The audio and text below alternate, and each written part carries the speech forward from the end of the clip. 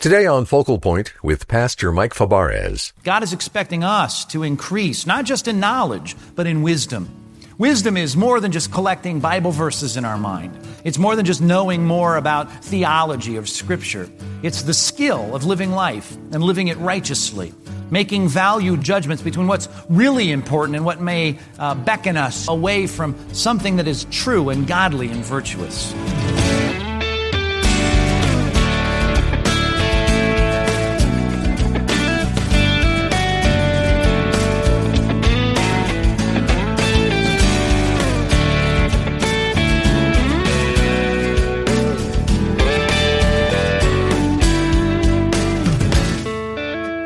There are lots of downsides to getting older. You might start to lose your eyesight, your hearing, and even your hair. But as we age, godly men and women should be increasing in wisdom. Today on Focal Point, Pastor Mike Fabarez introduces us to an 80-year-old man tucked into the pages of 2 Samuel who shares some timeless octogenarian wisdom. I'm Dave Drury. Glad you could join us today for a message called Making Value Judgments That Are Ahead of Your Time. Well, now, here's Pastor Mike. Came across a test that I thought we might take together this morning. It's called You Know You're Getting Old When. You know you're getting really old. You know you're getting really old when you and your teeth don't sleep together. You know you're getting old when you try to straighten out the wrinkles in your socks and you discover you're not wearing any. Kind of gross, that one, isn't it? Here's one I like. You know you're getting old when it takes you 2 tries to get up from the couch. You know you're getting old when you're on vacation and your energy runs out before your money. And you know you're getting old, I like this one, when your idea of weightlifting is standing up. So, there's a lot more, but they don't get any better, so I'll stop right there. There are a lot of things about getting old, obviously, that are quite a hassle. They're a bit of a pain and frustration and all of that. But if you look at the Bible, you open the Bible up, you'll find that in the Bible there is something about aging. There's something about getting old that ought to be accompanied by this very important commodity. As a matter of fact, it's something you should find amongst old people. Job 12 puts it that way. Don't you find wisdom among the aged? Isn't there understanding with length of life? Now, I recognize old age and wisdom don't always go together, but you're more likely to find it there. And oftentimes, those that feel like they're close to their departure, they're on the threshold of the next life, they seem to acquire a certain wisdom, a certain insight that those of us that are younger just don't have. You might be interested to know the connection made is so interrelated in the Bible that even Jesus, the 30-something that was ascended to heaven after his resurrection, is pictured in the book of Revelation as having white hair. In the Old Testament, the prophet Daniel foresaw the coming of the Son of Man and described him as the Ancient of Days, again with a head of white hair, white as wool, it says. In the New Testament, the leaders of the church, these folks that are supposed to embody wisdom, with the wisdom to administrate and teach, they're called in the New Testament church, what? Elders. Elders. The relationship between age and wisdom, you might remember that time we spent in Hebrews 5 and 6 reminded us that as time clicks off the clock and as we turn the pages on the calendar, God is expecting us to increase, not just in knowledge, but in wisdom. Wisdom is more than just collecting Bible verses in our mind. It's more than just knowing more about theology of Scripture. It's the skill of living life and living it righteously, making value judgments between what's really important and what may beckon us away from something that is true and godly and virtuous. Folks that are older, those particularly in the Scripture that model this for us, give us something to shoot for. They give us this picture of what wisdom's all about. And I don't know if you've ever sat across the table or sat in the living room with someone that you consider godly and wise. But if you get to know people like that, and you have the opportunity to sit and really talk to an elderly person that has walked with Christ and embodies wisdom, you know it's an attractive thing. It's something that you just go away from thinking, that is what I want. That's what I'd like to embody that kind of stability, that kind of insight, that kind of ability and skill at living life. What does a wise person look like? Well, that's a vast topic. But this morning, I'd like to introduce you to an octogenarian, an 80-something-year-old guy, who in the Scripture we only get a few verses on, but he gives us a target to aim at. He gives us a picture of what wisdom's all about, and I want to show him to you this morning. His name is Barzillai, and he's found in 2 Samuel chapter 19. So please open your Bibles and look at this profile of a wise man, someone who is able to make value judgments that all of us should seek to emulate. We ought to be trying to grab this wisdom as quickly as possible and implementing that in our own lives so that we can, before we're 80, say that God is working into our lives that kind of sagacity, that kind of insight, that kind of wisdom. Look at it with me. 2 Samuel chapter 19, we see Barzillai's name mentioned in verse number 31. He's not new to us, at least if you were with us, you might remember the bottom of chapter 17. He's one of the three guys that comes when David is in dire need, traveling east of the Jordan River, running from his rebellious son Absalom. Barzillai is one of three guys that provides him with that very exotic, lengthy, varied grocery list of supplies that are supplied not only for David and his family, but for all his men. And so these three guys step up to the plate and they help him. And here's the description of it after it actually happened. It says, Barzillai the Gileadite also came down from Rogelim, the city that he's from, to cross the Jordan with the king. Why? Because King David's going back. Absalom is now gone. The threat and the upsurgence and the coup d'etat that was launched is all over now. And David is welcomed back into Jerusalem. He's being met by leaders and officials and the elders of Israel. And he's now restored and being restored to all the power, all the wealth, all the authority, all the sovereignty of the only king, the recognized king of Israel. He's on his way back to a place of position and power. And in doing so, he's meeting up with lots of folks. And one guy that goes to see him off is Barzillai. And he goes to send him on his way. And Barzillai, verse 2, was a very old man, and here's a description of what he did. This 80-year-old guy had provided for the king during his stay in Mahanaim, for he was a very wealthy man. Stop right there. There's the simple description of what this man had done. I already told you that was his deal. He came with his wealth and provided for David and all of his family and all of his army supplies that they needed, and the list is quite impressive if you look at it again there at the bottom of chapter 17. All the things, bedding and bowls and all kinds of foods.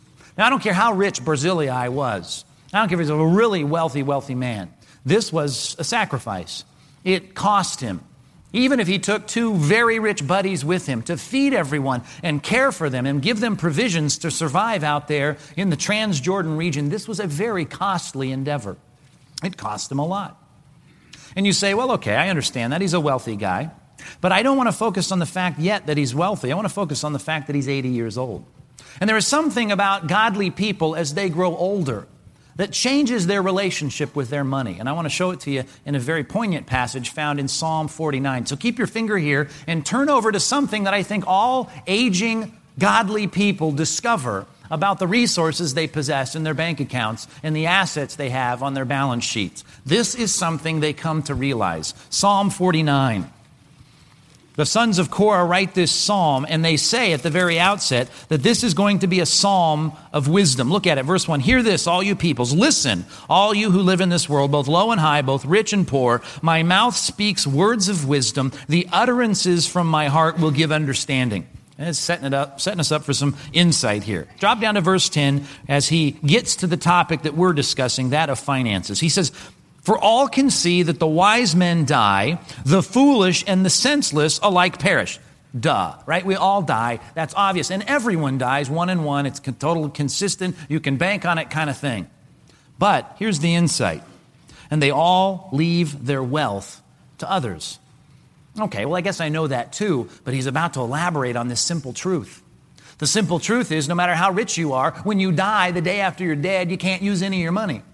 You can't get to any of your resources. Doesn't matter how much money you had in your checking account, your savings account, or how many assets you had. You can't touch it once you die. He goes on to say in a somewhat of a morbid tone, verse 11, their tombs will remain their houses forever, their dwellings for endless generations, though they had named lands after themselves.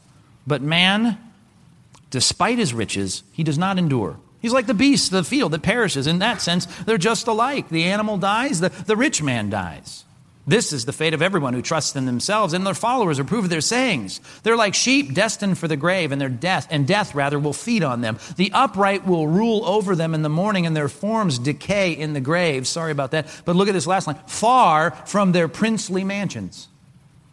It's gone. The separation between wealth and what they have, it's gone. Look at verse 16. Don't be overawed when a man grows rich. When the splendor of his house increases, don't be impressed with that. For he, here's the wisdom, can take nothing with him when he dies.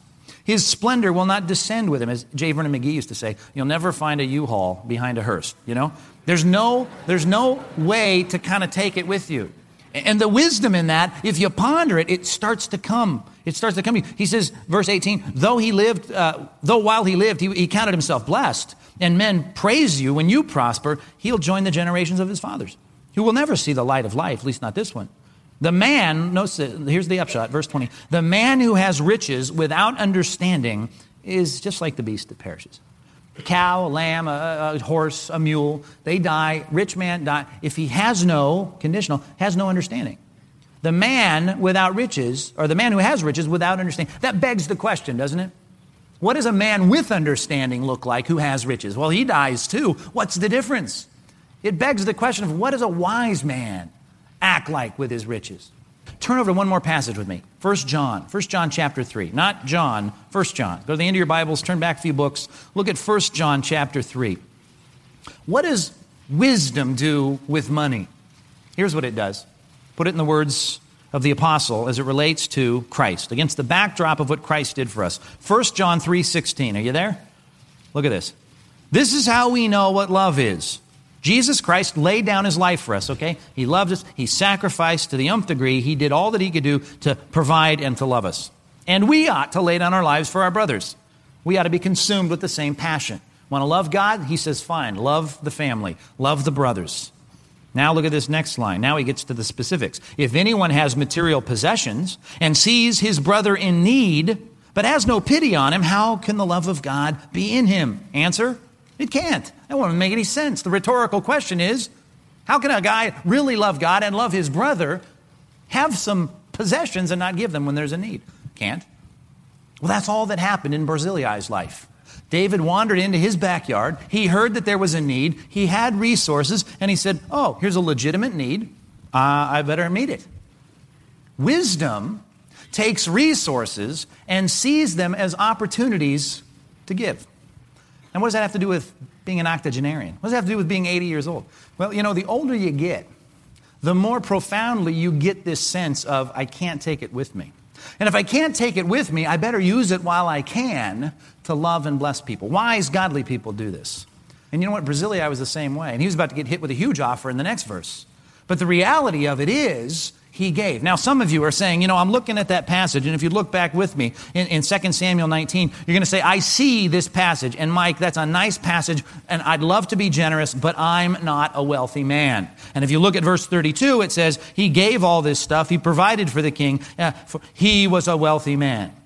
Now, some of you think this because you're very worldly in your thinking. You think he's generous because he's wealthy. Do you know what the Bible teaches about that? The Bible teaches that people get wealthy because they're generous. That's the upside-down principle of Scripture. Let me prove it to you. I guess I turned you back, but turn to one more passage with me as long as I'm trying to prove this to you. Proverbs 28. Let me show you what the Bible says. Proverbs. It's like the kid who's given 2 apples by his mom. You ever heard this one? 2 apples by his mom, and one is big and one is small, and she hands them to her son, and she says, son, be generous with your sister by giving her the bigger apple. And of course, he's not happy with that. And he says, Mom, why don't you give the apples to my sister and tell her to be generous? Right? And I've heard that before, and I thought to myself as I was thinking through this principle, that's exactly what God will do. He will give his resources to generous people. And I don't think Barzillai was generous because he was wealthy. I'm convinced that in the economy of God, he was wealthy because he was generous. Let me show it to you. Proverbs 28, verse number 8. Look what it says there about wealth. It says, those who increase their wealth by exorbitant interest, translation, they're greedy. They're hoarding, they're amassing, they're just trying to get a buck. They amass their wealth for another. Thank you very much.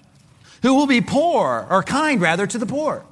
Translation, the generous people. You got the greedy people collecting their money, and God saying, great, you know, make a few more bucks, get that nice and big, because I'm going to transfer it over here to these people so that they can be generous with it. Because God's heart beats to be generous, to love people with material possessions. That's what God wants to do. He wants people loving people with their material possessions. When there's a need, they meet it. And He's looking for generous people. So He says, greedy people, go ahead, rack it up, because I'm going to take that and I'm going to give it to generous people. Now, wisdom recognizes that you can't outgive God. Wisdom on the brink of eternity recognizes I can't take it with me. If you're taking notes this morning, that was kind of how I wanted to summarize this first point. Jot it down that way. You can't take it with you. You've got to realize you can't take any of your wealth. And if you can't take any of your wealth, as Dietrich Bonhoeffer once said, then it's not given to you to collect. It's given to you to use. And that's why God gives you stuff. He wants you to use it. Collecting it, and Dietrich really drove it home when he said, hoarding is idolatry. And wise people don't want to become bigger idolaters. Wise people want to become a greater conduit of God's love. They want to see needs and try and meet them in the body of Christ. They want to see someone who has a legitimate financial need and try and step in and do something with that. They want to see people that are willing to love people with their material possessions. Your relationship to your money, when you're 92, it'll change. I guarantee you. But if you want to be wise, and you want to make value judgments that are ahead of your time, then you better start recognizing that generosity is to be valued, and it's to be valued above your security. And that's a hard one for us that are younger, because we're always looking ahead, thinking we got to bank up and bankroll all this money in the future so we can, have this nice security blanket down the road. You want to be a wise person? Use your resources as opportunities to love people. How do you do that? You remember you can't take it with you. You can't take it with you. Rich, wealthy, beast, all the same when it comes to death. We're all poor, and we all have no money when we cross that threshold. Back to our passage. 2 Samuel chapter 19. Not only did he give, and he gave as a wealthy man, a generous man, but it was responded to by the king in verse 33, and now we're in the present situation where the king steps up and says, you've been so good to me. Barzillai, cross over with me and stay with me in Jerusalem, and I will provide for you. Now, that was huge. I mean, you might be a rich rancher out in the Transjordan hills of Gilead. But when the king, the sovereign king in a monarchy, this is no democracy here, but when the sovereign king of a monarchy in a Middle Eastern country says to you, come be with me, and in my powerful, rich kingdom that I have total control over, if I want to raise taxes, I just snap my fingers. You come and live with me in my kingdom, in my capital city, and I'll take care of you. If he was 30 years old, his eyes would have gone, really? Ching, ching, the dollar signs would pop up. You're thinking, live with the king in Jerusalem? And you're going to take care of all my needs? You're thinking, I'm so glad I helped him out, I'm so glad I was generous at the right time, because now I'm getting easy street.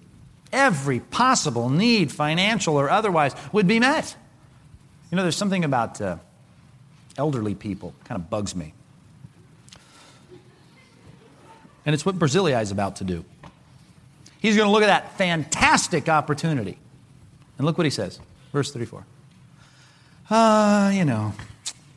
That's nice, but I'm not going to be around much longer. Well, why should I go up to Jerusalem with the king? I'm 80 years old. Can I tell the difference between what's good and what's not? He's making a statement here about the fact that, whether it's a great item or a okay item, doesn't matter. And it's not that he can't taste anything or he's deaf. He's just making statements in these next two phrases about the differentiation between the two. Can your servant taste what he eats and drinks? I mean, if it's a hamburger from McDonald's or prime rib at the Chart House, it's not a big deal to me. It doesn't matter. He says, can I still hear the voices of men and women singers? Does it really matter if it's a radio on the counter next to the sink or a surround sound system in the living room? It doesn't matter to me. Why? Because he's old and it doesn't matter anymore. It doesn't have the appeal. Now, sometimes I say it bugs me because as an aggressive younger person, I see the opportunities and that instinct is like, go, man, go. If there's an open door, just slam through it. And older folks, sometimes they see the opportunity. They win the trip to Europe in some, bingo game or something or whatever. And it's like, they're like, nah, I don't want to do that. You don't want to do that? What do you mean? They win something. And it's like, I'm not interested. Why do they do that? Well, they do that because something comes inherently with age, generally speaking. And that is there is a sense of what is important to them that is not adventure. It's not fun. It's not pleasure.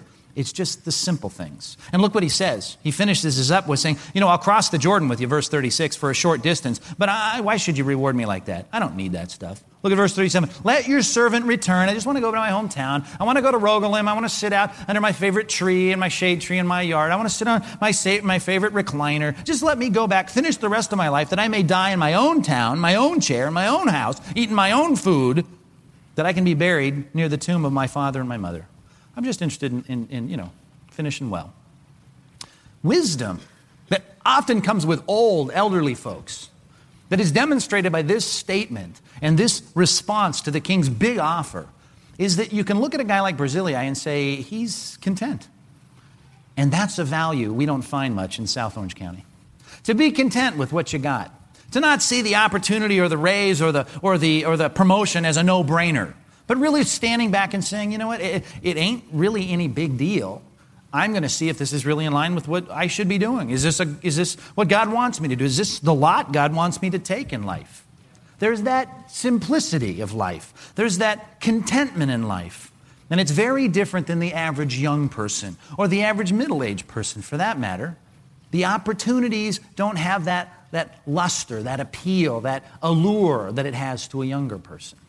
And I think wisdom, when I watch older folks do that, it may frustrate me at first, but I stand back and I wish that my heart didn't beat a little faster at these opportunities. Because I wish I could stand back with the kind of stability and the careful, discerning, decision-making skills that they have, because they're not tempted. Think about the advantage we have if Satan can't dangle out the world's stuff in front of us and have our hearts beat faster. Think about how safeguarded we would be against sin and temptation if we could have the 80-year-old perspective of Barzillai and say, it doesn't interest me. I think of guys that have kind of been through some of this, and they're not even 80 years old. Frank Pastore came here on a Friday, former pitcher from the Reds, and one of our men's events. And he told us about pitching, for Cincinnati Reds and rubbing shoulders with the Hall of Famers and driving the red Porsche and having all the big bucks and being on TV and all this stuff. And he sat there saying, I've done all that. And you know what his response was? We hear it all the time from folks that have been through that. What do they say? No big deal. It ain't all it's cracked up to be.